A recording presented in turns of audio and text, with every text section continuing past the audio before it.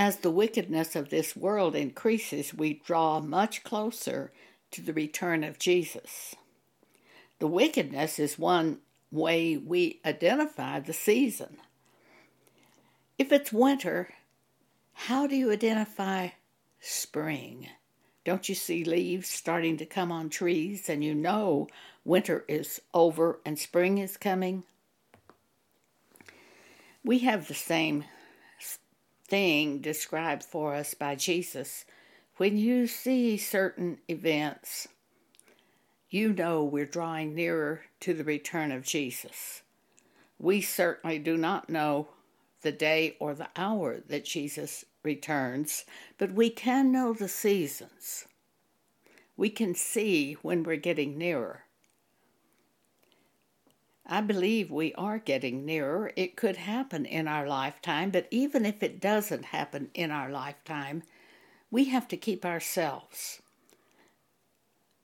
Even if we live out a full life and then die, we certainly want to be in the position that we're going to be raised by Jesus and taken into heaven to live with Him. Here are a few hopefully helpful hints for us. What's your life like? Do you come home terribly concerned and burdened and busy and fretful and angry? Are you just terribly overworked at whatever you do? If you do sit down to read the Bible or read a blog or read an exhortation or even to listen to this podcast, do you just feel like you have to rush on and get on with it? Does it bore you? We had a woman in our church group who started out, I thought, very spiritually minded. But she turned, after 39 years, into something else. I've seen it happen. I know it can happen.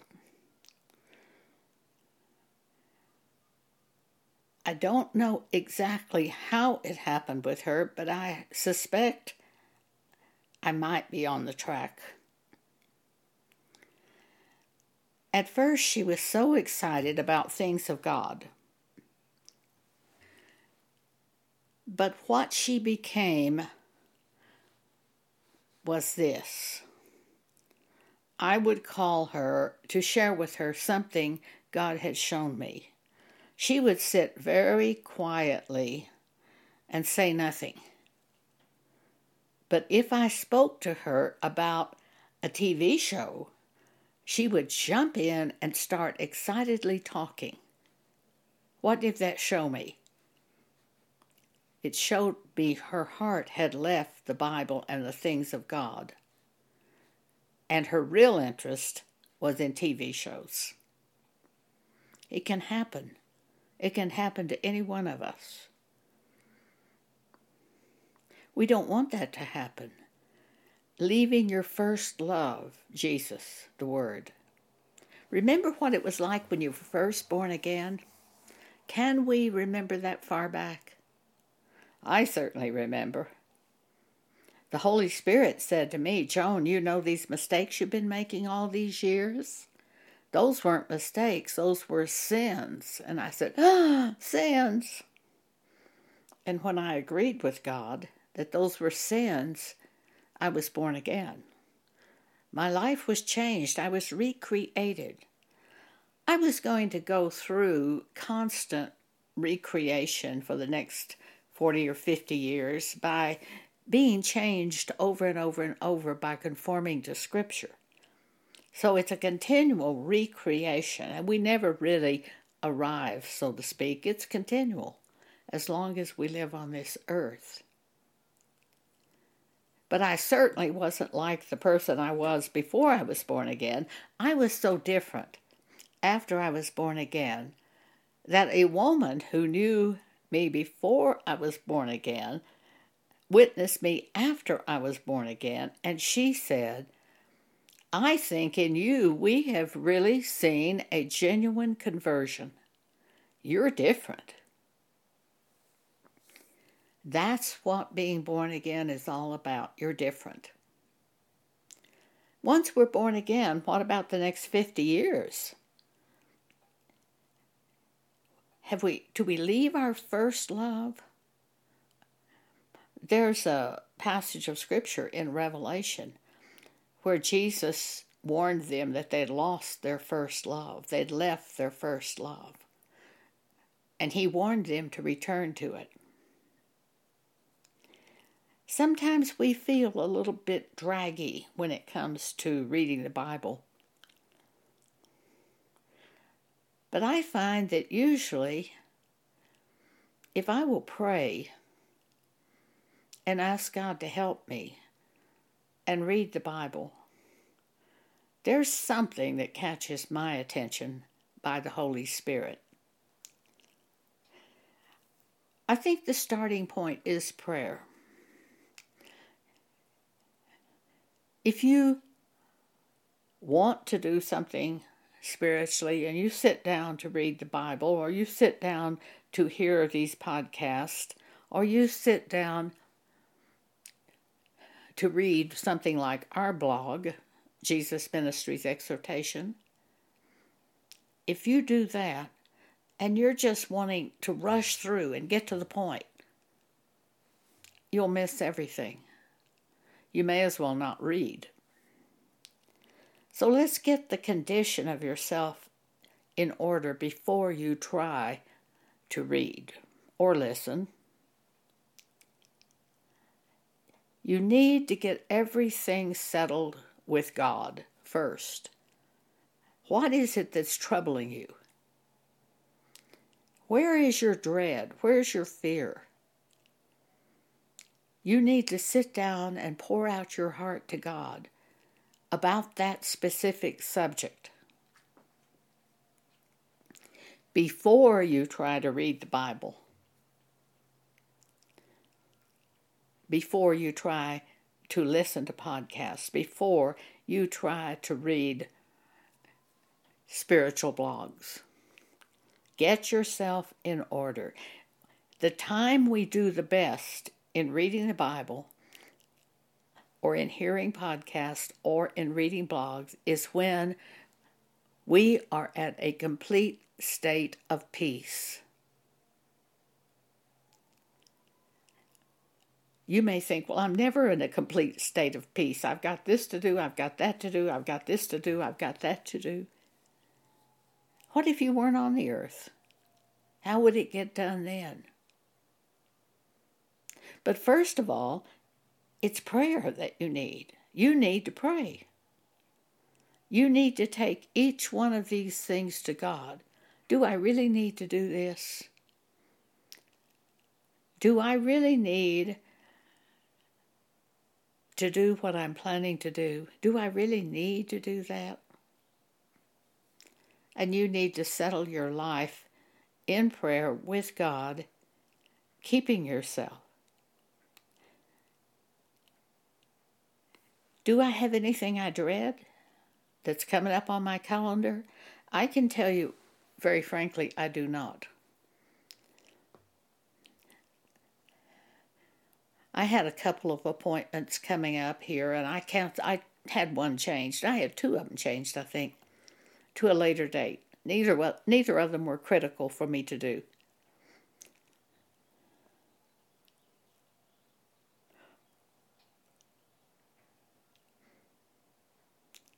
Think about your life. Get yourself first in a complete state of peace through praying to God. Earlier, I was reminded of a scripture which I'll share with you. Luke chapter 10, starting at verse 38. Now it came to pass, as they went, that he, Jesus, entered into a certain village, and a certain woman named Martha received him into her house. And she had a sister called Mary, which also sat at Jesus' feet and heard his word. But Martha was cumbered about with much serving, and came to Jesus and said, Lord, dost thou not care that my sister hath left me to serve alone? Bid her therefore that she help me.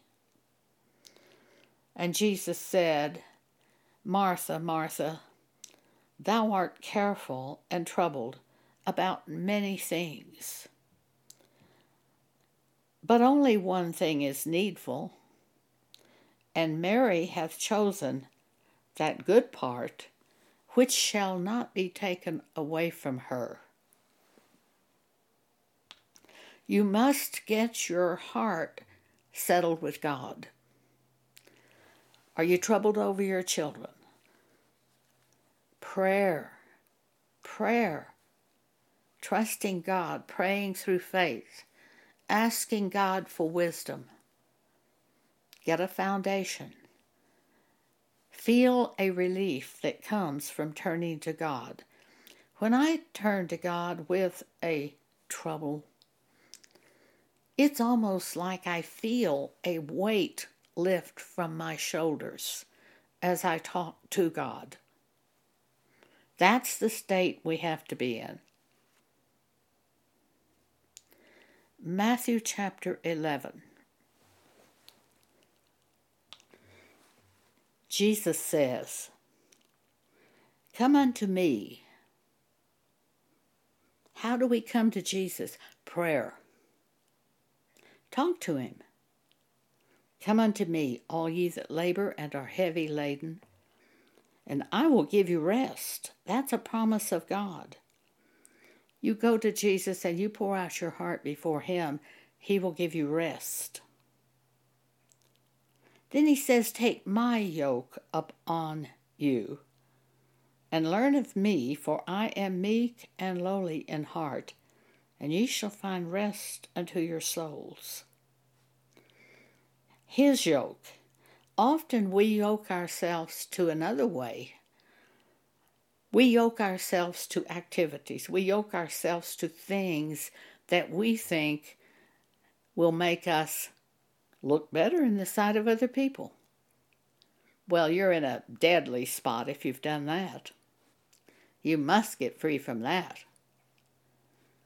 You might yoke yourself to the wrong idea or the wrong plan.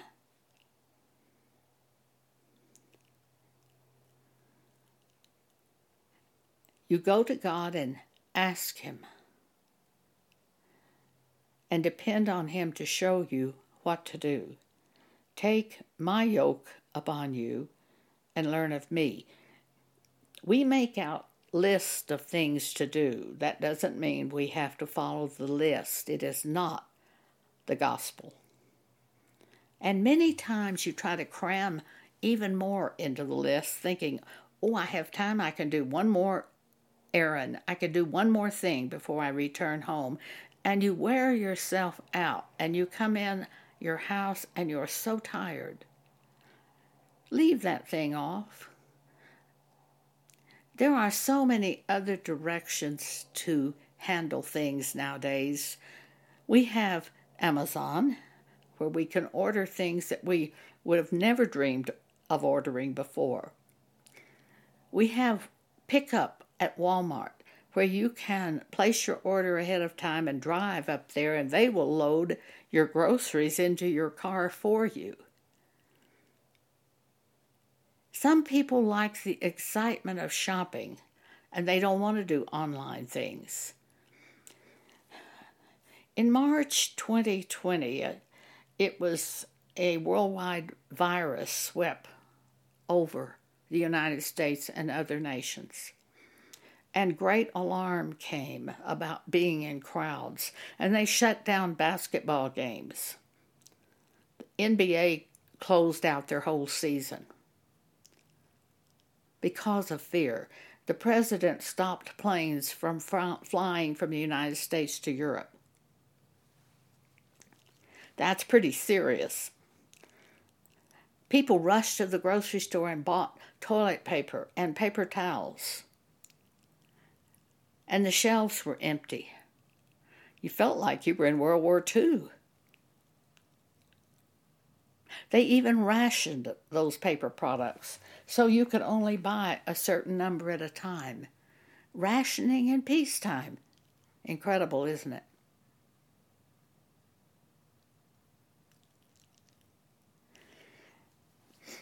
I live in the home of one of our church members. I'm 82, and I had an accident 2 years ago and was very badly injured and had surgery. She took me into her home and took my cat into her home. And Pam is just great to live with. She's very godly. She turns to God with things when she's making decisions. Recently, she's also a very active person, extremely active. She's in her early 60s. I said to her just recently,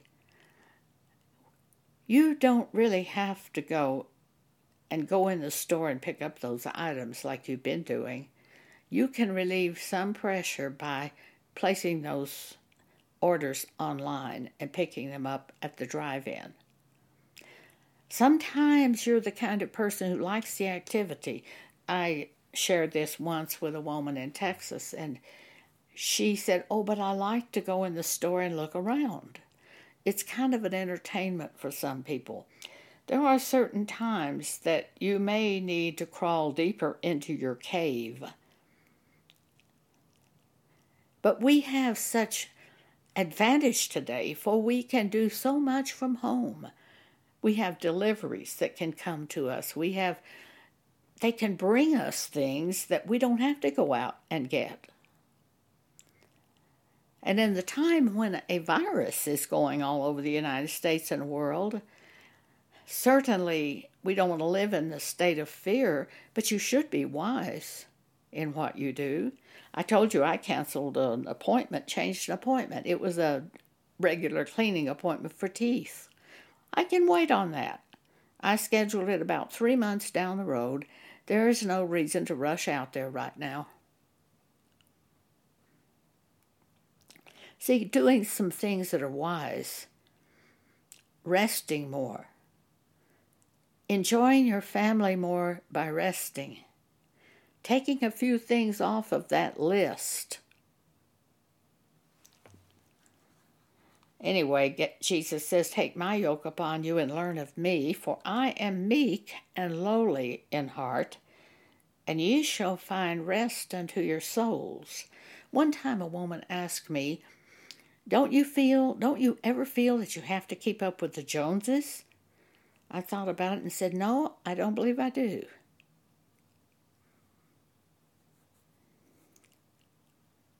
I realize that if you work out there in the world, you have to have clothing. God realizes that. He can help you. But putting too much pressure on yourself can be such a bad thing. Jesus says in Matthew 11, verse 30, for my yoke is easy and my burden is light. And I've always found when I had the plan of God, it was easy to be entreated, not complicated, and not overly expensive. So if something is hard and very complicated and overly expensive, I've learned, don't do that. Just back off and pray again. You don't have the plan of God.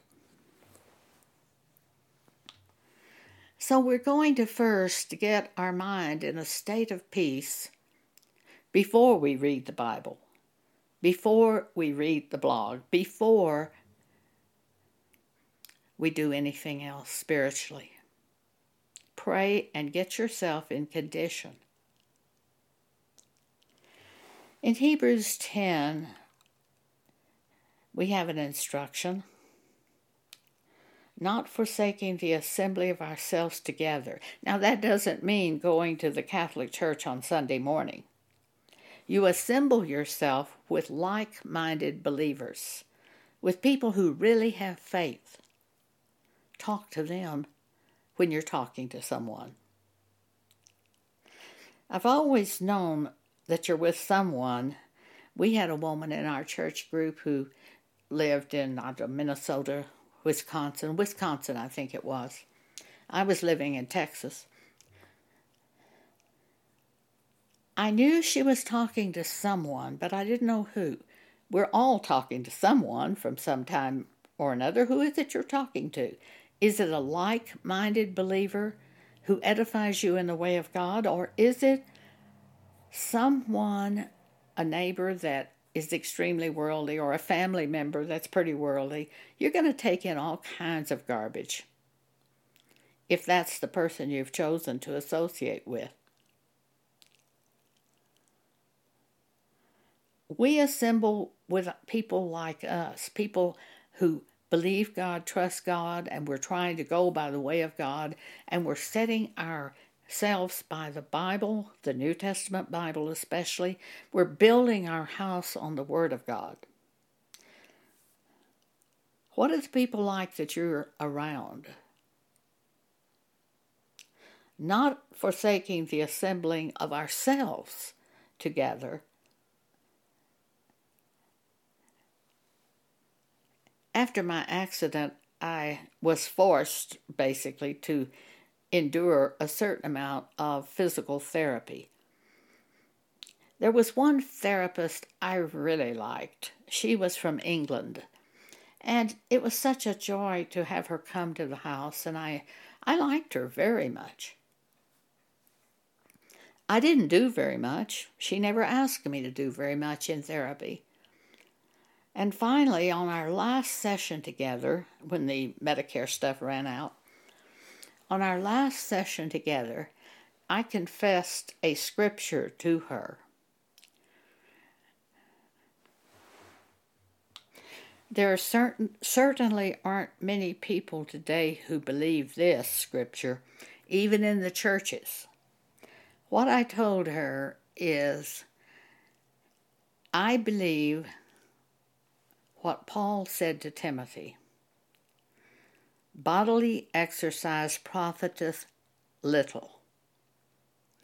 There's not a whole lot of profit in bodily exercise. But godliness is profitable unto all things. She looked at me and said, I have really come to believe that. She said, I used to think I was a pretty good physical therapist, but as I have spent time in it, I have learned that once you just have enough time, the body kind of heals itself. And I said, that's exactly what I have found. In time, you're either all right or you die. There is a remarkable healing ability in our own body. I'm certainly not saying that I wouldn't go to a doctor if I had need of one, but if I don't have need of one, I don't go. In other words, I don't practice preventive medicine. That's my choice. I don't do it. But if I had need of one, I would go. Let's look at 1 Timothy 4. In verse 7, Paul said, but refuse profane and old wives' fables. You have to eat a certain thing. You can't eat a certain thing. Have you ever noticed that those people that lived, 1900, 1905, 1910, they didn't know of diets. They'd never heard of any of this. They ate what they could get. They ate cream, they ate gravy, they ate all kinds of things. They weighed more in those days. Now, how long did those people live, do you suppose? This is sort of kind of strange to me, but people think that they can be a vegetarian and live longer, or eat a certain food or not eat a certain food and live longer, or be a certain weight and live longer. Well, how much longer do they live? What's the average lifespan?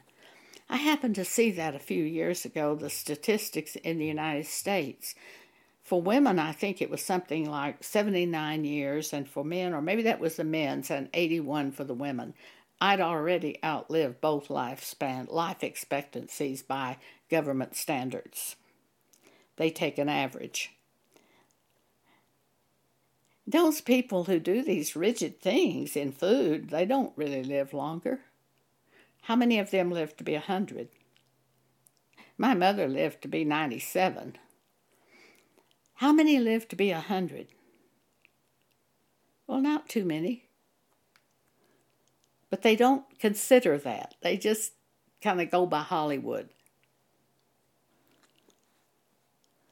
And he's saying, refuse profane and old wives' fables, and exercise thyself rather unto godliness.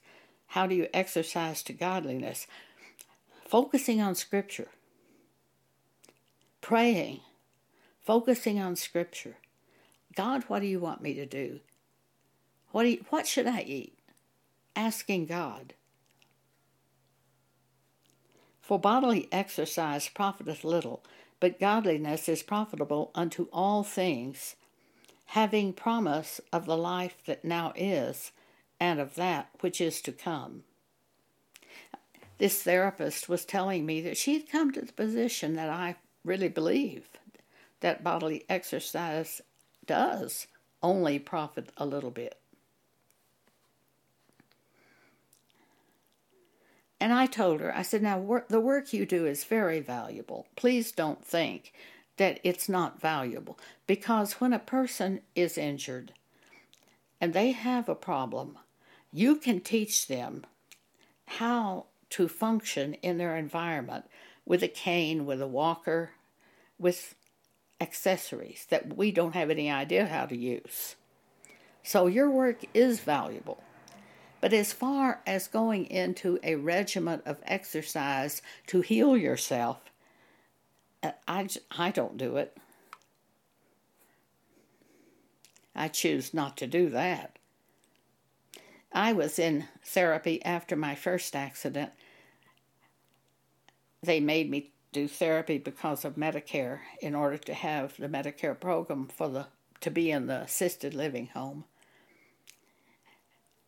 The therapist would tell me to do something, and I didn't fight him, but I did kind of play a game with him.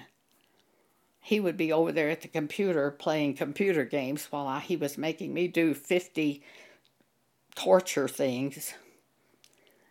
And I would say, oh, oh. And he said, now, Joan, I know you're faking. I'd laugh, because I was. When I got ready to check out of the therapy program and leave the assisted living, he said his standard speech to me, which was, now most people, when they go home, they make one very serious mistake. They overdo.